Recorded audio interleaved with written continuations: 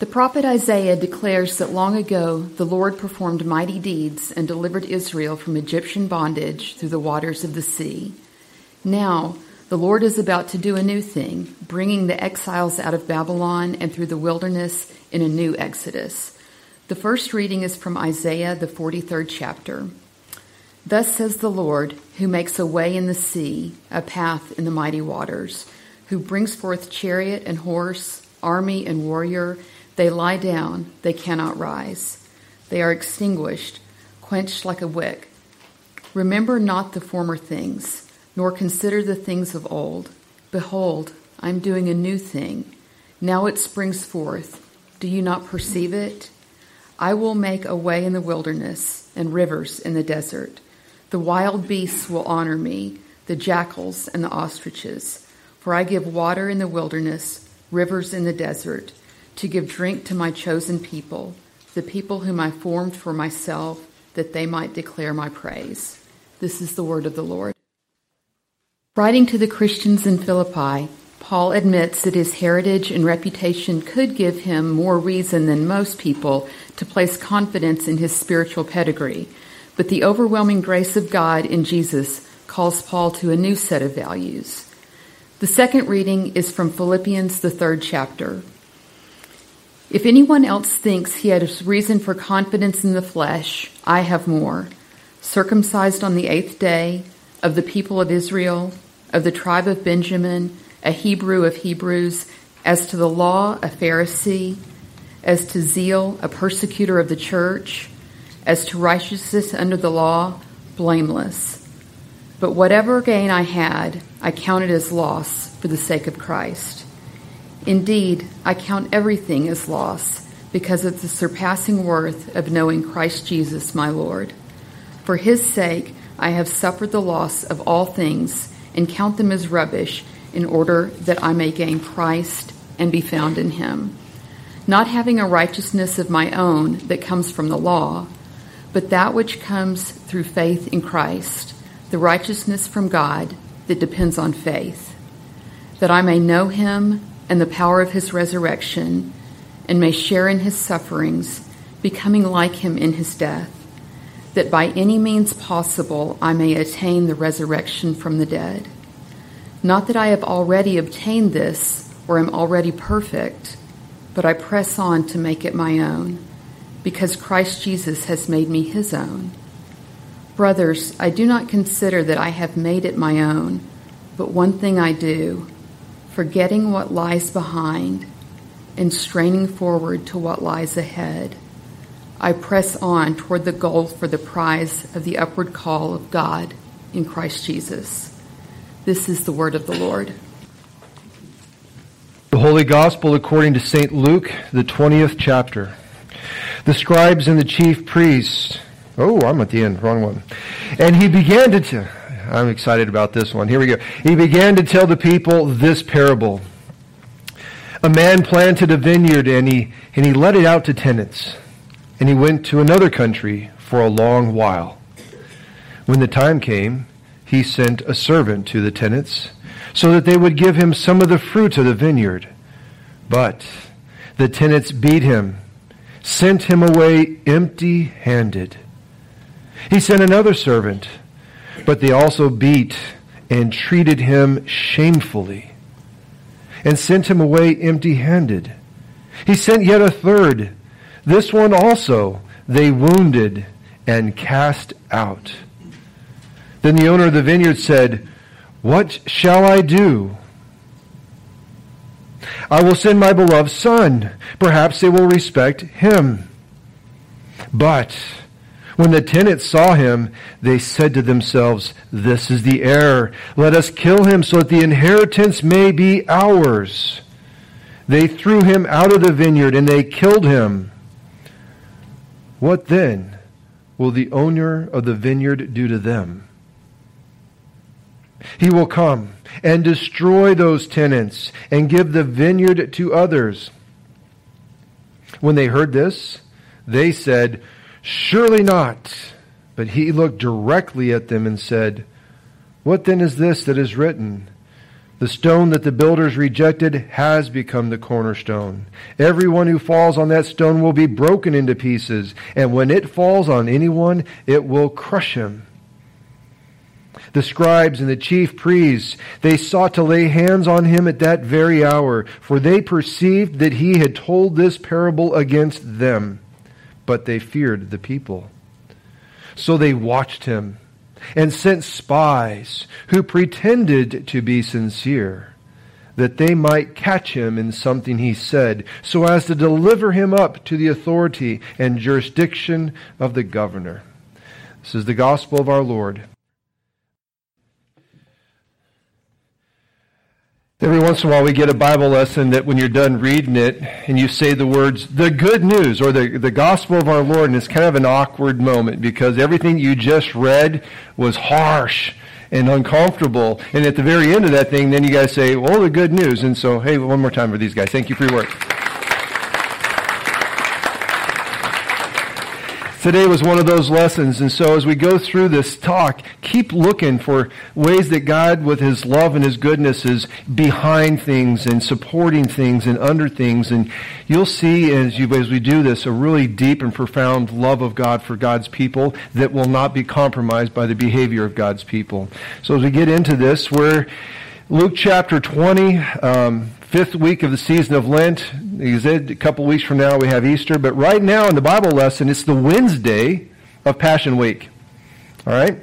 So on Friday he'll be crucified, on Sunday he'll rise, that'll be the Easter experience, but on Wednesday he's in the temple area and he's teaching, he's talking to people. All day Wednesday, actually an all day Thursday.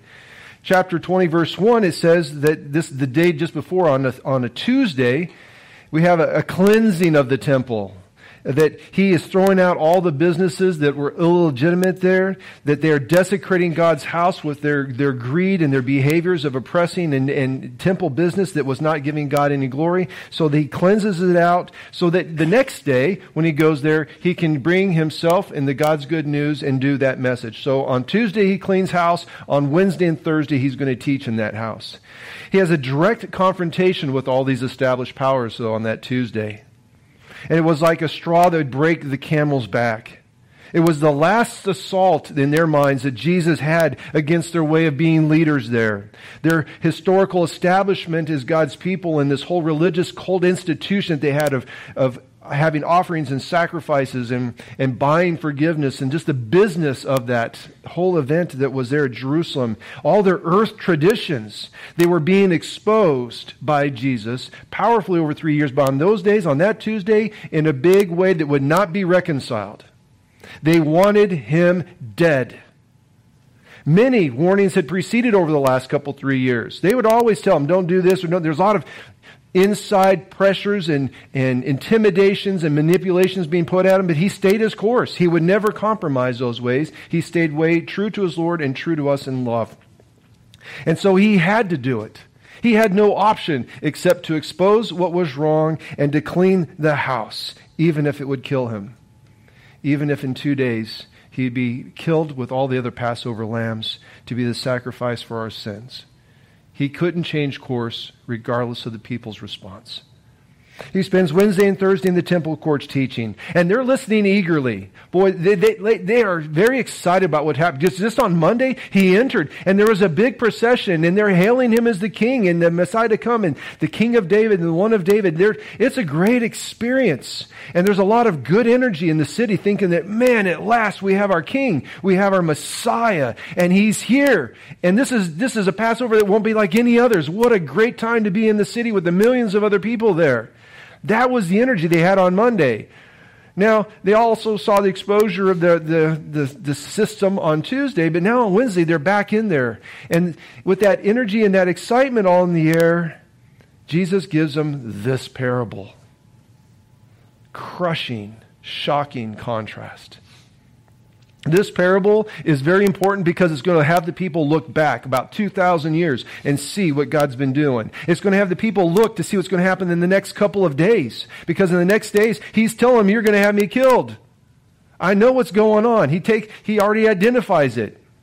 And then he also saying going forward, oh, by the way, there's going to be a destruction upon this place. And After all that destruction, this vineyard, this good news of God is going to be given to new tenants. That's all happening in this parable, and it's all happening in that context. They will be new tenants. Now you think about the parable and tenants and owners, it would have been exceptionally common to talk about. Very common. They were in an agricultural place.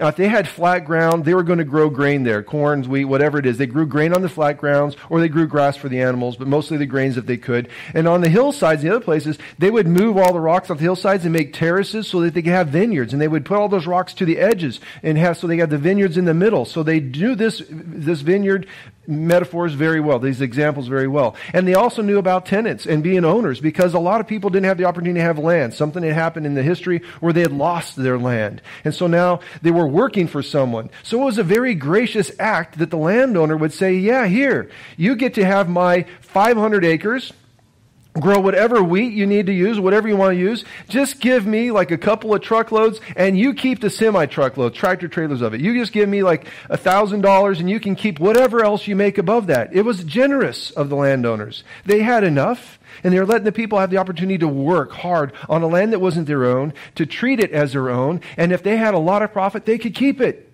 Just give me some in exchange for this. And it was generous, and they knew the system.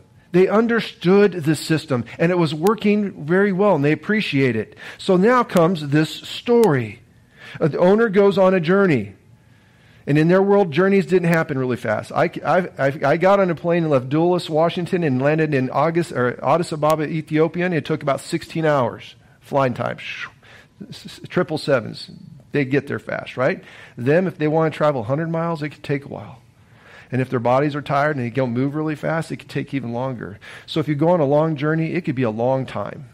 And they knew that well. So you got the agricultural thing going on. You got the idea of journeys taking a long time. Now enters the shock of this parable. Literally, it is shocking to the ears of the people listening to this.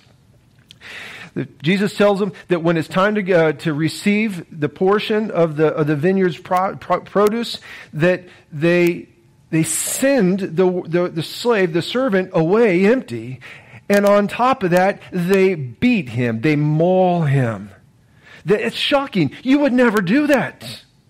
That is a shameful response upon people who work upon the land that harm. It's just not shaming that one owner, but they're shaming the whole group that works like that, right? It's unacceptable. It's criminal. Criminal conduct to send someone away like that.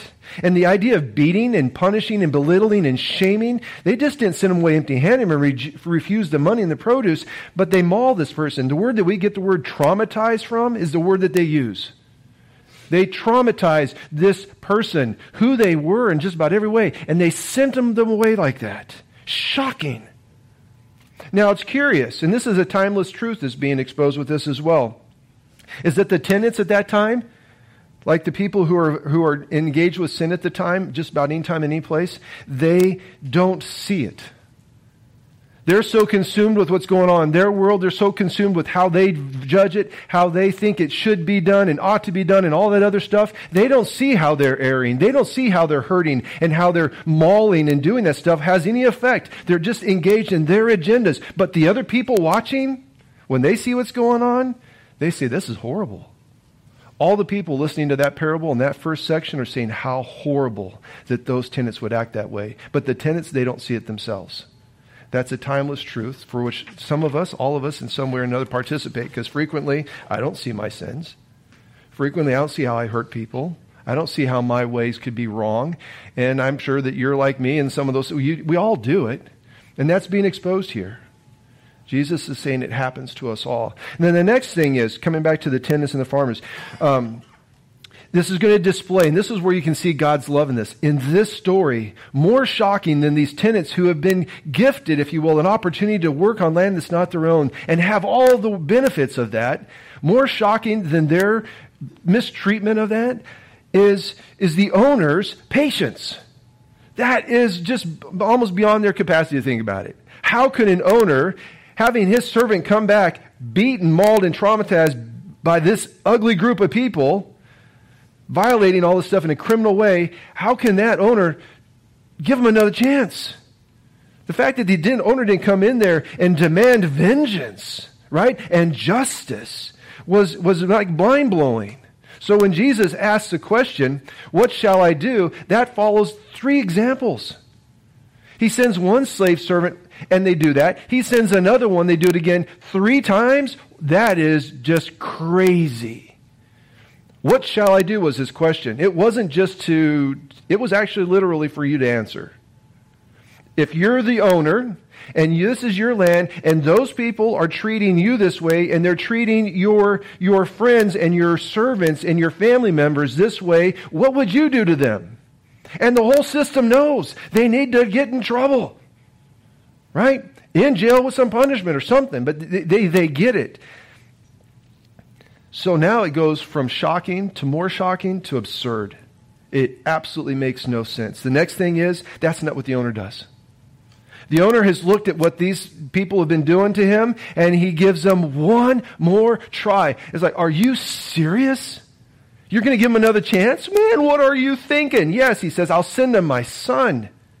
He gives them the benefit of the doubt. Maybe the slaves that he sent, they didn't respect because they're just like them, right? They're just one of their own. You don't respect people that you know very well. No prophets that received in their hometown. If you know someone very well, oh, they're just so-and-so. You can dismiss them. But no, if you send the son, right?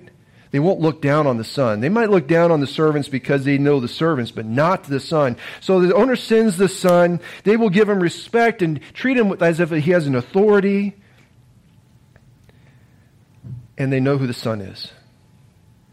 They enter into a discussion. This is thoughtful planning at this point, how they're going to come against the son. This is premeditated murder. You drive down the road and you're in an accident and someone dies. Okay, that's one level. This is, you've thought about it. You've planned it. You know what's coming and you knew how you're going to get this and you're going to kill him in this way. Premeditated, these people have engaged this son because they want to have control. They don't want to give control to land. Oh, this is a control issue at level 1. At level 2, they maybe thought it was about greed. Because if maybe the veteran owner, the dad, maybe he died. And since the dad can't come to collect it, he's off in this faraway place. So maybe the next person in line is the son. And maybe if this is out greed, if we kill this son, it will be ours. So the first level is control. This is my stuff. This is my way. This is how I want it done type of stuff. That's one level. The next level is, it was a greed level. They want it for themselves. Control and possession. And they kill the son. Shocking. They kill the son. Talmud says that if 3 years pass and the owners do not come and engage in the land or collect the land, it becomes the property of those who are working on it. So they kill the son. It comes the next question, question number 2. This is to everybody who's in the room that's listened to this. What is the owner going to do to them now? What should the owner do to this people? And the folks listening to this, they don't answer. But Max, this story shows up in Mark's gospel almost unchanged. In Matthew's gospel, mostly unchanged. The only addition between Matthew's gospel to the distance is this part. Jesus asks the question, and we get their answer. In Matthew's gospel, the people answer that question. When he says, what should I do as the owner with these people? Matthew's gospel says, the people says, bring those wretches to a wretched end. And lease this land out to other vine people, other vine workers. They answer the question, but we don't get that in Luke's gospel. In Luke's gospel, Jesus tells us the answer. And as soon as Jesus tells them that destruction is going to come upon these people fully, and it will be leased out to somebody else, as soon as he says that, their response is surely not. It is the most loud, aggressive, complete form of saying no that the language permitted at the time, the word combination here. When they say surely not, there's not a bigger no, woe, or anything else available to them in the language. Surely not, screamed with a voice, surely not. Why? Because they understand. And they've gotten the idea that they are those people. They are those people, those wicked tenants. Whoa, they're panicking. They're the workers. They're the unfaithful ones. They're the disobedient ones. They're the rebellious ones. They are the ones they're misusing and mistreating and not giving respect to God's servants. Blasphemous. Their lives are not reflecting God's holiness. When the world sees them, they're not seeing the holiness of God. When the world is seeing them, they're seeing the greed and the consumption and all the other evil things that they're living in. And that's a bad representation of God. And so wipe them. And they pronounced it, and now they get it, that they're saying that upon themselves. For 2,000 years, when he makes reference to the past, for 2,000 years, God has been sending special people into the lives of his people so that he could call them home, that they would return to the Lord their God, that they would confess all the things that they've done that were wrong, and that God could love them and forgive them and restore them to a right relationship. For 2,000 years, he's been sending people to do that. For 2,000 years, he's been trying to turn people away from a sinful life and a life that they're enslaved to this world. He's been trying to do that. More than three. This parable that he gives us, there's three. Just three. But many have been sent. Think about the hundreds, potentially tens of thousands of pastors, of prophets, of priests that have been sent on behalf of the Lord, and every time, it's almost across the board. Every time they are sent, they get the same response. If you think about specifically, think about Jeremiah, think about Ezekiel, think about Amos, Zechariah, Micah. There is hostility to their truth every time. God's people tells the people the truth. God sent one to tell the people the truth, and the people don't want to hear it. They fight against it, and they want to wreck it.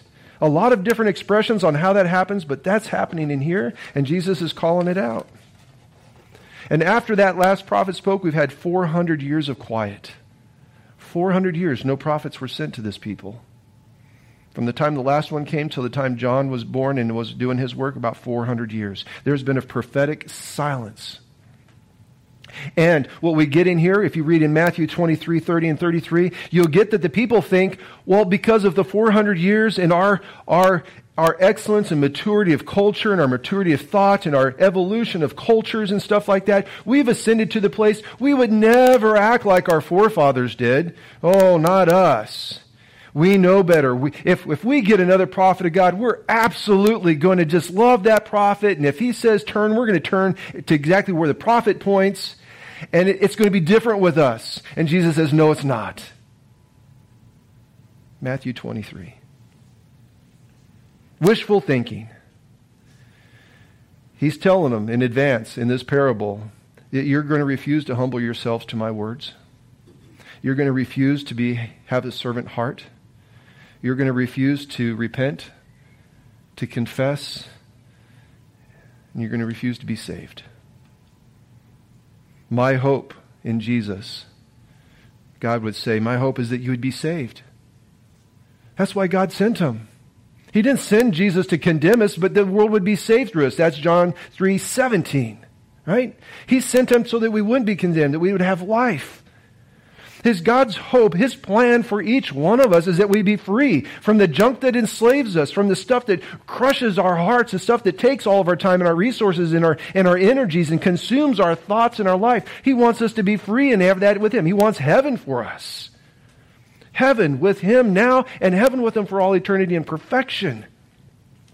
And that's what Jesus is trying to set up. And he says, no, it's not going to be the way he said, because right now I know that in the next 2 days you're going to shout, crucify. This same crowd is going to shout, crucify, crucify, crucify.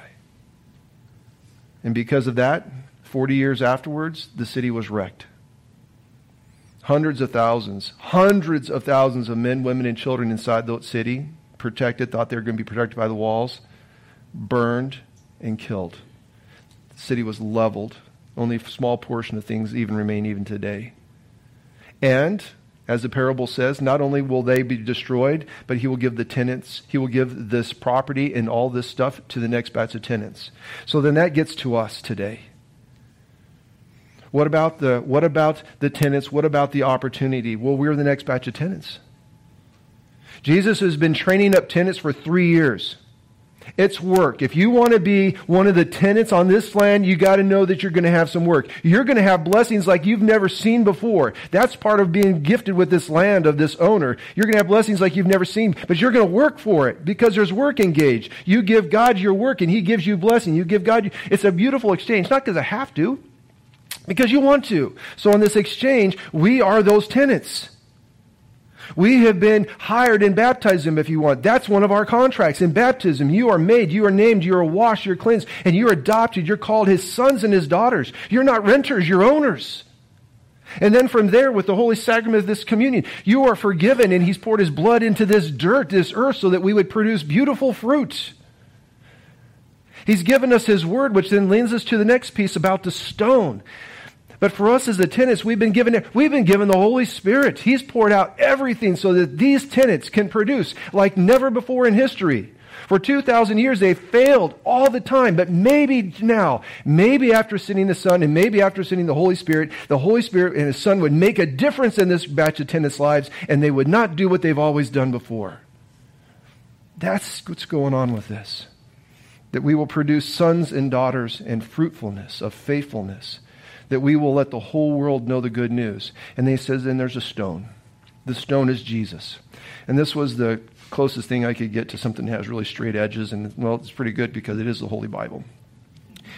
So if this is Jesus, He gives the cornerstone. That's what He's explained on this, the cornerstone. One edge of this is a straight line, and Jesus gives a straight line. He sink this in, the whole house is going to be built off, the whole mansion is built off of this cornerstone. Off of this straight edge, you put a plumb line straight out, and that will tell you how to lay your wall so it will be flush to this. You won't rotate the rocks this way or any other way. You'll build it flush with this, straight plumb to this. That is how Jesus lived with us. You love people the way you love yourself. That's how you love. You want to be my disciples? You want to know what this kingdom's about? If you want to know what being a tenant going forward in this kingdom's about and how to be fruitful, you love like Jesus loves. And it shows up in how we interact with each other. We will forgive. We will raise each other up. We will notice. We pray for forgiveness when we mess it up. But this is our line. And then the other part of that line on this stone, on the other wall, is this edge. And that's how we deal with God. He says, you will love your God with your heart, soul, mind, and strength. If He says yes, it's yes. If He says no, it's no. Exactly what Jesus would do. So He gives us two beautiful lines on how we interact off of this stone, which is His. And then we build off of that. Not only did the disciples go out this way and this other way by the thousands, but then here's generation 1. Stack on top of that, generation 2, generation 3. We are 100 generations past Jesus. If you go about 20 years a generation, we're about 100 past. 100 stones have been stacked upon this example of Jesus to be His house, to house all of His people and have a big place for them all to come home. He gives us that as an illustration, as an example of what it means to be a tenant. It wasn't by accident that He has the parable here and the next thing about the stone here, because we are the tenants. We are to be those living stones. Living stones. You see the love of God being poured out in that example. He does not want trouble. He wants freedom and heaven. He wants us to participate in it. The opposite of hell, heaven. So it comes to us today. We have this thing that we adopted as a congregation last November, to know Jesus. The disciples did that for 3 years. They worked. They followed. They did what Jesus did. They learned to pray. They learned to serve. They learned to give. Even when people wouldn't say thank you, they poured themselves out with Jesus for 3 years. So they learned that part, know Jesus. And right now, this gospel is going to end with ascending to make Jesus known. Because some of the last messages that they get in Luke's gospel is that you are my witnesses. Slightly different than Matthew's book, right? But in Luke's book, he says, you. Every one of us here baptized, because we're now in the prophet line, right? Everyone here, we are to be His witnesses. And our witnessing is this, to call people to repentance, to call people to forgiveness, that we would proclaim good news that in Jesus we are forgiven. We don't proclaim ourselves and say, look at me. No, because I make mistakes. We get their attention, we point to the cross. And everybody who is a tenant, which is a baptized, communing, word-listening person, we are now to be fruitful in that world. All of this and so much more off of a parable in his last days on earth. Having heard all this stuff, oh God, help us be as prophets. Help us to be prophets today. Help us to be honorable tenants today, that will know him and then will make him known. God, help us be his church. Amen. Let us declare our faith. We will use the words of the Nicene Creed. I believe in one God, the Father Almighty, maker of heaven and earth, and of all things visible and invisible, and in one Lord Jesus Christ, the only begotten of Son, begotten of his Father before all worlds, God of God, light of light, very God of very God, begotten, not made, being of one substance with the Father, by whom all things were made, who for us men and for our salvation came down from heaven, and was incarnate by the Holy Spirit of the Virgin Mary, and was made man, and who was crucified also for us under Pontius Pilate. He suffered and was buried, and the third day he rose again, according to the Scriptures, and ascended into heaven, and sits at the right hand of the Father. He will come again with glory to judge both the living and the dead, whose kingdom will have no end. And I believe in the Holy Spirit, the Lord and giver of life, who proceeds from the Father and the Son, who with the Father and the Son together is worshipped and glorified, who spoke by the prophets. And I believe in one holy Christian and apostolic church. I acknowledge one baptism for the remission of sin, and I look for the resurrection of the dead and the life of the world to come. Amen. Friends in Christ, I urge you all to joyfully lift up your hearts to God and pray with me, as Christ our Lord has taught us and freely promises to hear us. Hear us, O God. Your mercy is great. O Lord, Christ is our cornerstone, and the rock upon all our hopes rest. Bring to completion all that you have begun in us. Grant to us all things needful and profitable for our salvation, that we might be the people in whom you delight. Hear us, O God. Your mercy is great. Strengthen and guide this congregation in faithful worship, loving fellowship, generous outreach, and holy living. Make this place a true sanctuary, a place of safety, refuge, and home for all souls battered by sin, sorrow, and suffering. Hear us, O God. Your mercy is great. Lord Jesus Christ, we rejoice today with those who are celebrating birthdays, anniversaries, or other joyful events. Hear us, O God. Your mercy is great. There are so many people who hunger for healing and thirst for reconciliation, who long for encouragement and seek understanding, who desire forgiveness, comfort, faith, and hope. Refresh them in the wilderness of their suffering, Lord, especially those named in prayer requests and those we name silently. Help them find peace in knowing that your face is shining upon them. Hear us, O God. Your mercy is great. Blessed Savior, you designed your church to be the home of all people. Help us to follow your calling to live as your disciples, to know Jesus and to make Jesus known. Help Emmanuel Lutheran be the hands and heart of Jesus in Northwest Arkansas. Put the name and face of someone that needs you this week into our heart and mind. Help us to reach out to them in love. Hear us, O God. Your mercy is great. O Lord, we thank and praise you for all your goodness. We commend ourselves and all for whom we pray to your merciful care. We boldly pray in the name of Jesus Christ, our Savior and Lord. Amen. Go ahead and have a seat. We'll continue our worship with our tithe and offering.